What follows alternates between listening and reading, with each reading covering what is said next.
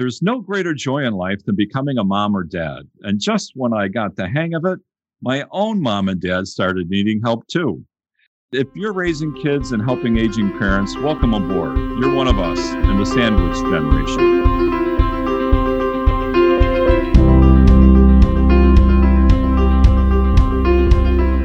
This is the Sandwich Generation with Chris Godfrey. Chris was an offensive lineman with the Super Bowl 21 champion New York Giants. Today, he is an estate planning and elder law attorney in South Bend, helping families make the most of their home field advantage. Hello, I'm Chris Godfrey, and welcome to the Sandwich Generation. One of the toughest things about playing football was having to go away to training camp every summer. It wasn't the heat, it wasn't the aches and pains and all the rest. The toughest thing about it was missing my family and friends, having to leave home. Well, you can imagine how that must feel for our aging family members who have to leave home, not to make a team, but just to get that assistance that they need for daily living.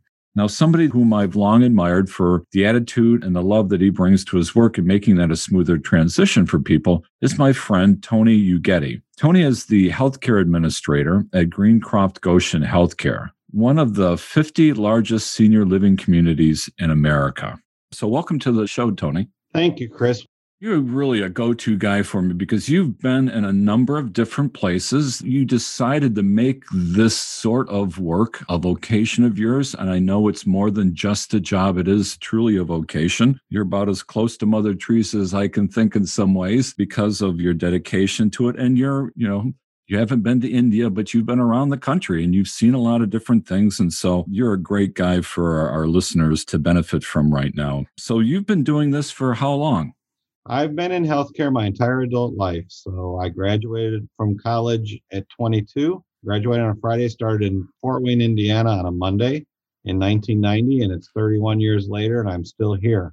I've been an administrator of nursing homes since 2007. And as you alluded to, have been blessed to move around a bit, work in a lot of different areas in leadership, and happy to have settled in Goshen.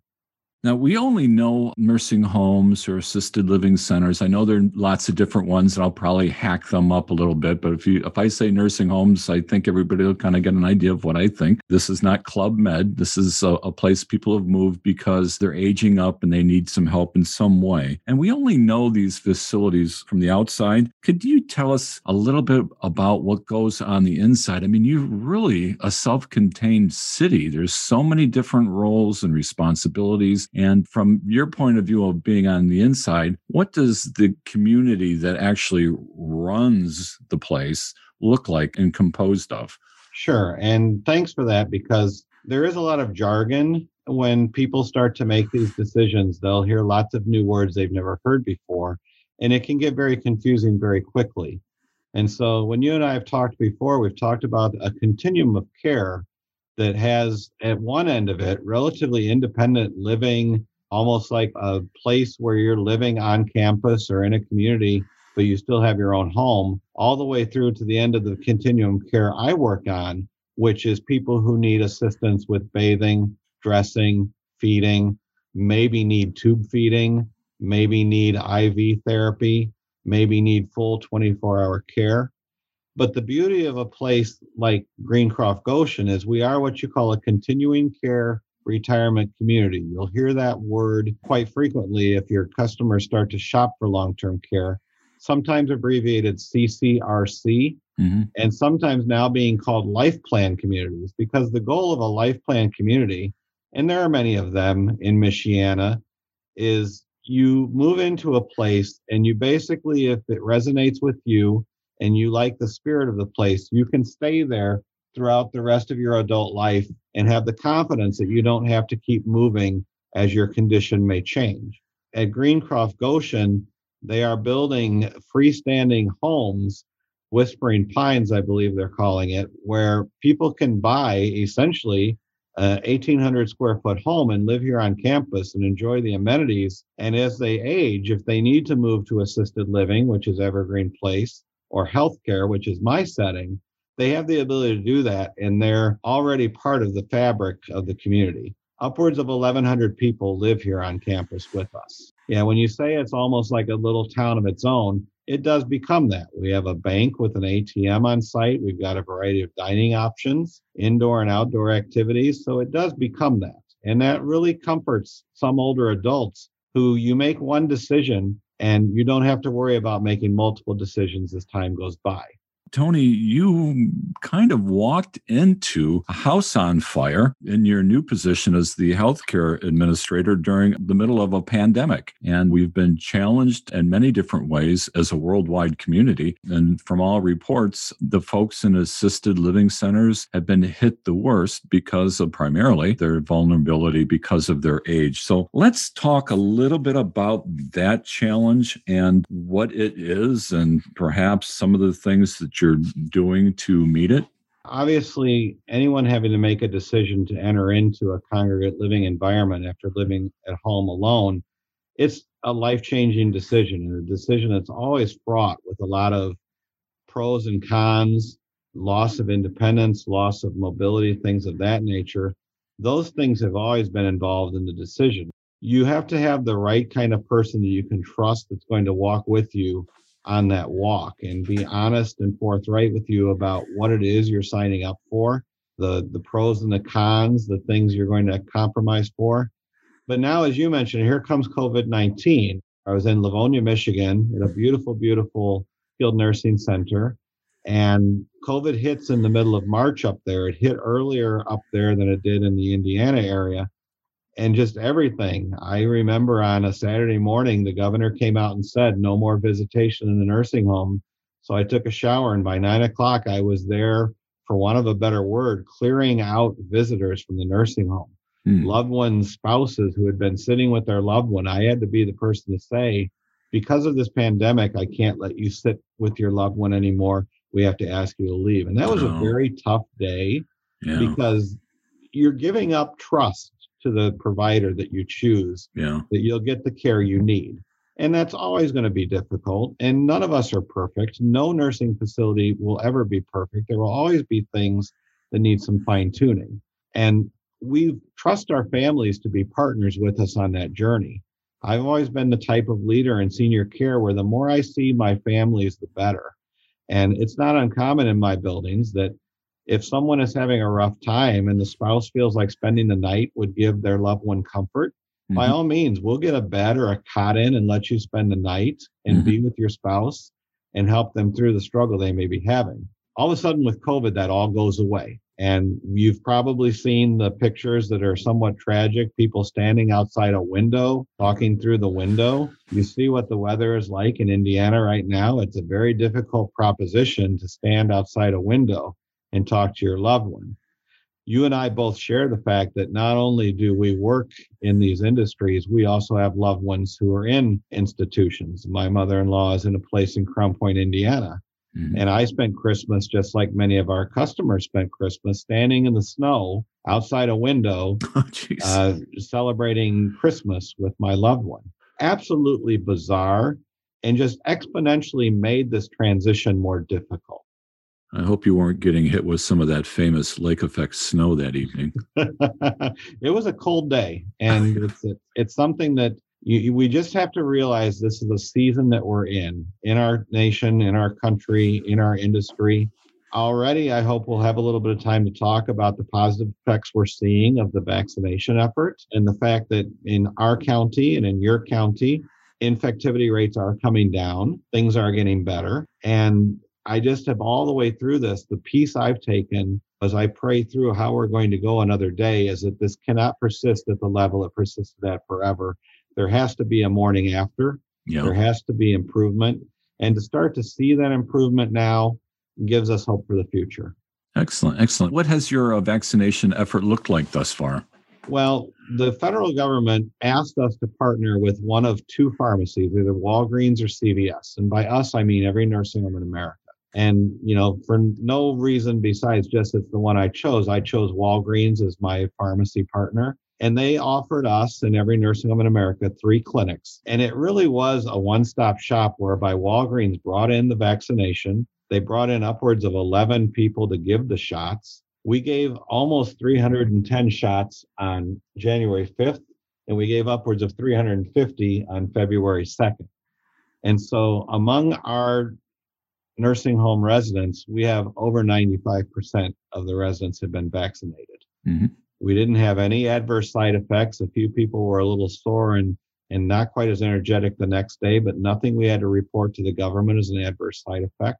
The assisted living also received vaccinations and did really well with that. And upwards of 45% of our workers, team members, have received the vaccination. We were given the Moderna vaccine. That's the vaccine Walgreens sourced for us. And we were just really happy at how smoothly it went. I couldn't ask for it to have gone any smoother. I know that my team and I worked really hard logistically to prepare for success. And Walgreens, they hit the ball out of the ballpark in the care they gave us and the responsiveness. It felt like on that January 5th clinic, we had more help than we needed. And what a nice feeling it was. I know that there's a political component to talking about the response to coronavirus, but on that day, everything worked the way it should have. It felt a very historic day. It felt a day of celebration. And at the end of the day, we've seen our numbers in our county and in our facilities drop because of that. Excellent. Glad to hear those results. I know that leading up to that, you probably were chewing on the ethics of everything. Who was going to get, served first? The term that I've heard you use before is distributive justice, which is a really fine way to look at things. Would we all do that? And then seeking people's informed consent is what was going on. It sounds like that went smoothly, but there's probably a period of time. How did you ramp up to the actual vaccination day with those things in mind? Sure. So just to talk a little bit of background for your listeners, I have been very blessed in my career to work in faith-based healthcare in many different settings. And so some from the Catholic persuasion, Greencroft Goshen is Mennonite sponsored, but these are definitely faith-based environments. And in a faith-based environment, you do take the ethics of this very, very seriously. I have been on several ethics committees as part of my time as a nursing home administrator, and I'm the co-chair of the ethics committee at Greencroft Goshen. And when the vaccine news first started coming out, you saw a lot of talk in the media about, should it be mandated? Should people be forced to receive the vaccine? And viewed through an ethics lens, that gives me a pause for concern, because to me, one of the primary things we always have to look at in healthcare is the right of informed consent. If someone under my care says, I don't want to receive that vaccine, and I really feel strongly about that, I cannot in good conscience tell them, well, you must. Now, if the government promulgates that we must, that's a different story. But Greencroft as an organization made the decision operationally early on that we were not going to mandate the vaccine for our workers. We were going to educate and teach the benefits. We were going to encourage, but we were not going to force or mandate or make it as a condition of employment. And even with not doing that, we still got upwards of 45% of our team members chose to get vaccinated. Against the national average, it's about 36% among healthcare workers. The other thing that came in, again, like you mentioned, we do have to get that informed consent. So in a nursing home, that took a lot of logistics of calling family members for those people who couldn't consent for themselves. Many of our people have powers of attorney or healthcare representatives who are their advocates. And so the conversation and education had to be done with those people. And that took a lot of work. That probably took 2.5 weeks of work to get about 170 consents signed. Took a lot of work, but we got it done. And part of preparation leads to success on game day. You probably know that. And so we planned hard to make sure we were going to have a good game day. And part of that was working individually on the telephone or face to face with our families, explaining why this is, why it's important. If they choose to say no, we would educate them again. A few people did refuse the first dose on January 5th. We did the exact same thing for the February 2nd dose. We asked them again, are you sure you still don't want to receive the vaccine, or have you changed your mind? And of the roughly 12 people who refused the vaccine the first time, about 4 of them decided on the second go, I'll go ahead and get it this time. And we're going to use the same strategy, the third dose on March 2nd, and see if we can't get those few people who still refused. They've seen how their peers responded. They've seen that nobody had any big adverse effects. Maybe we can then go ahead and get them also on board.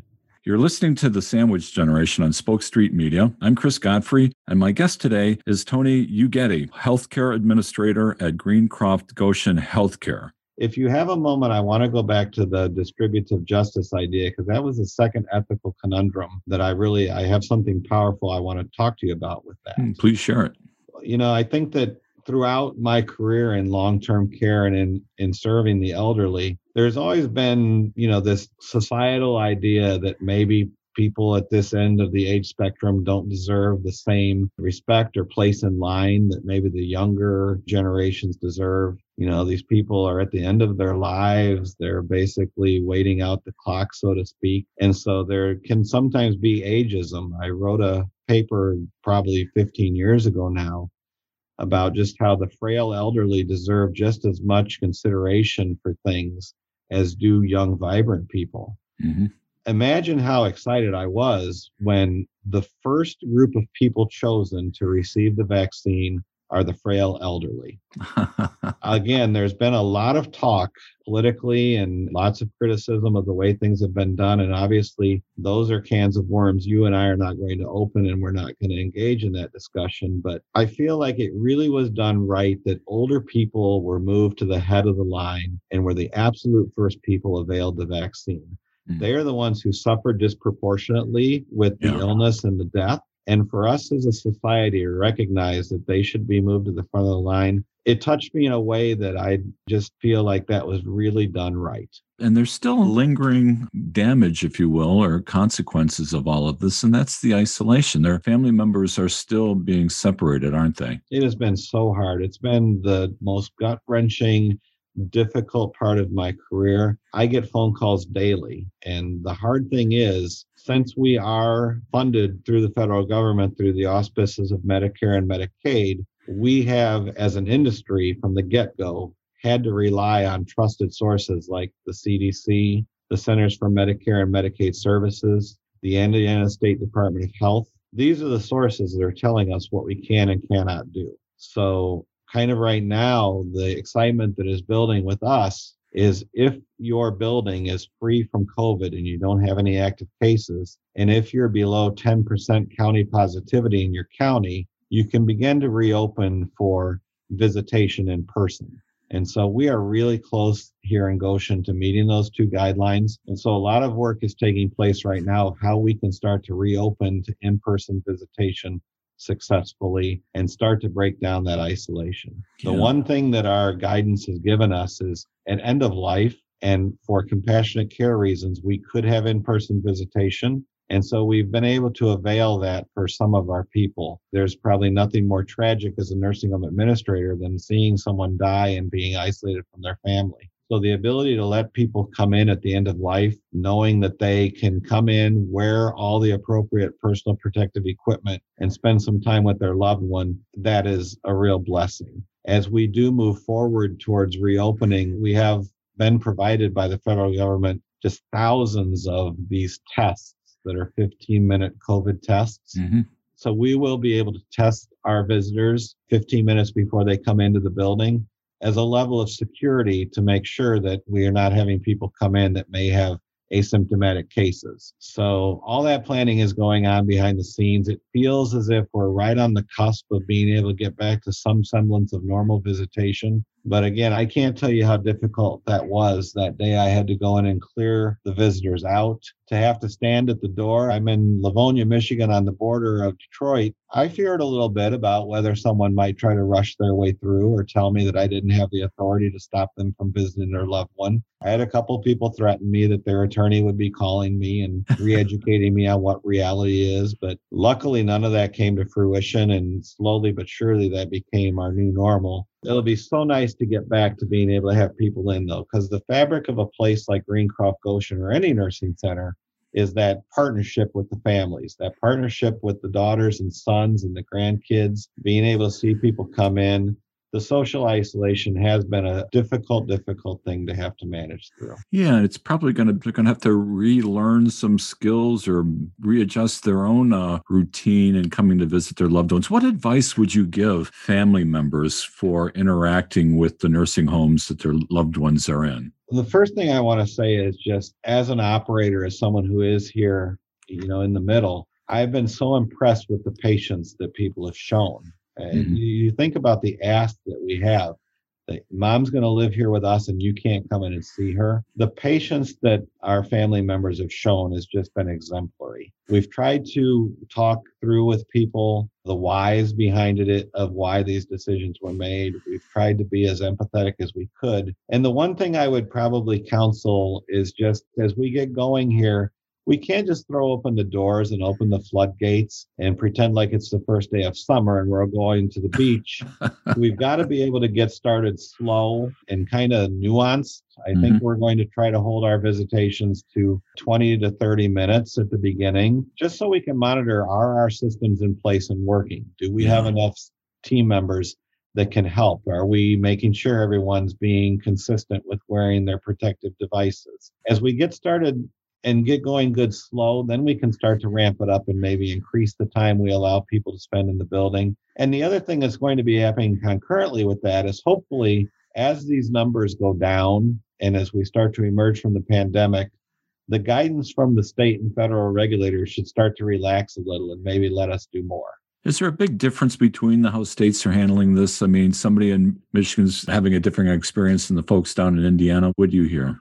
Much of our guidance comes from the federal level, and so the states take the advice from the federal level. For example, I'm on a call every Thursday with the Indiana State Department of Health, and they're very transparent that we talked to the CDC this week about that. We talked to Dr. Fauci last week about this. So the states are taking direction from the federal government, and I don't want to speak for the other 49, but in Indiana, I feel like there's a good dialogue going on. I know in talking with our Walgreens pharmacy partner, they had talked about the fact that as they sourced their vaccine, Governor Holcomb was involved in those conversations. They were on conference calls with him. So there's been a lot of good public-private partnership going on.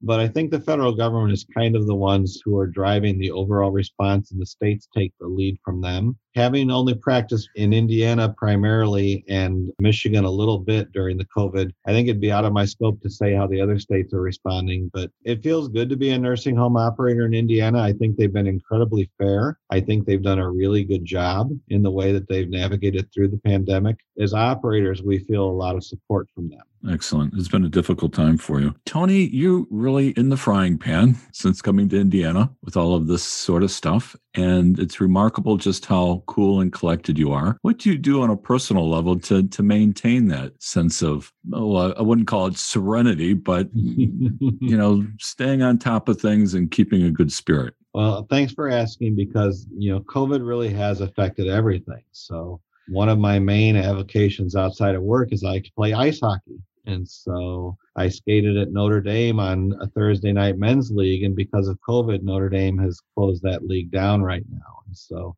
I've had to find alternative outlets for my hockey and my exercise. In full disclosure, one of the reasons we came back to Indiana is because in Michigan, the gyms were closed, the rinks were closed, the restaurants were closed. Indiana was much more liberal in reopening such things like that. And I enjoy athletic pursuits outside of work. It helps me to keep my energy up and have fuel for the journey. So that's a big part of what I do outside of work. Also, just again, my spiritual life. I love working in faith-based organizations. Prayer is a big part of getting through this. If I was to sit here and tell you my team and I are navigating through this by our grace and our brains, that's not true. The Lord has his hand on senior living. The Lord is watching over us and keeping us safe. We ask every time we have tough decisions to make for God to guide us in wisdom, for us to find the right answer. In a situation where, honestly, Chris, from the outset of COVID, the answers have changed sometimes every day. Sometimes within the day, the guidance would change. Some of that has calmed down now as the pandemic has gone into its later months. But I'll tell you there, when it first started hitting in Detroit in March and April and May, there were many days where it's like I didn't really know what the guidance was, waiting for the guidance to catch up to what we maybe heard. And, I'm sure our listeners have seen that. There was a time when there's no need to wear masks in public, and then all of a sudden there's mask mandates that masks have to be worn in public. So probably the most challenging thing that's required the most endurance for us in this industry is just keeping up with the pace of regulatory change, keeping up with what's expected of us this day as we start to emerge from the pandemic. And that, again, is just, we then have to be the stewards of that information and give it down to our residents and to our residents' families and to the people we partner with. And sometimes just being able to say, I don't know the answer, and being vulnerable and being honest is the best policy sometimes. Well said, Tony. Thanks for all that you've done. Sounds like almost like a profile in courage. You guys are really like the canaries in the mine. You're the ones that feel the damage of the pandemic first because of the vulnerability of your clients. And so your responsibility just soars way above everybody else's in that regard. So thanks for all that you do, and thanks for being with us today. Thank you. There are 13,000 plus nursing homes in America. So there's lots of people who have walked the same journey alongside us in cities and towns across America. This is a difficult decision to make when you're looking at your loved ones needing to come into a place. The pleasure is all ours. Thank you for your kind words, and thank you for letting us share some of our journey with you.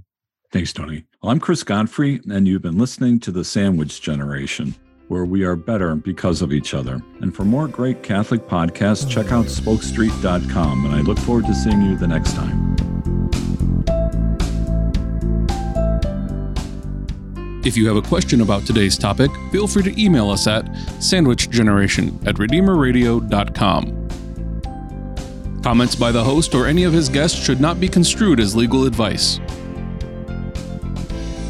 If you would like to learn how to protect your stuff in 3 easy steps, call Godfrey Law Offices at 574-237-9000 or email them at info@godfreylawoffices.com.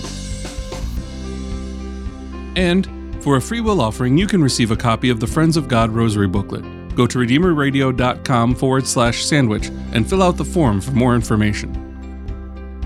You can download this or any other episode of our show by searching The Sandwich Generation wherever you listen to podcasts, and be sure to like and subscribe. You've been listening to The Sandwich Generation with Chris Godfrey.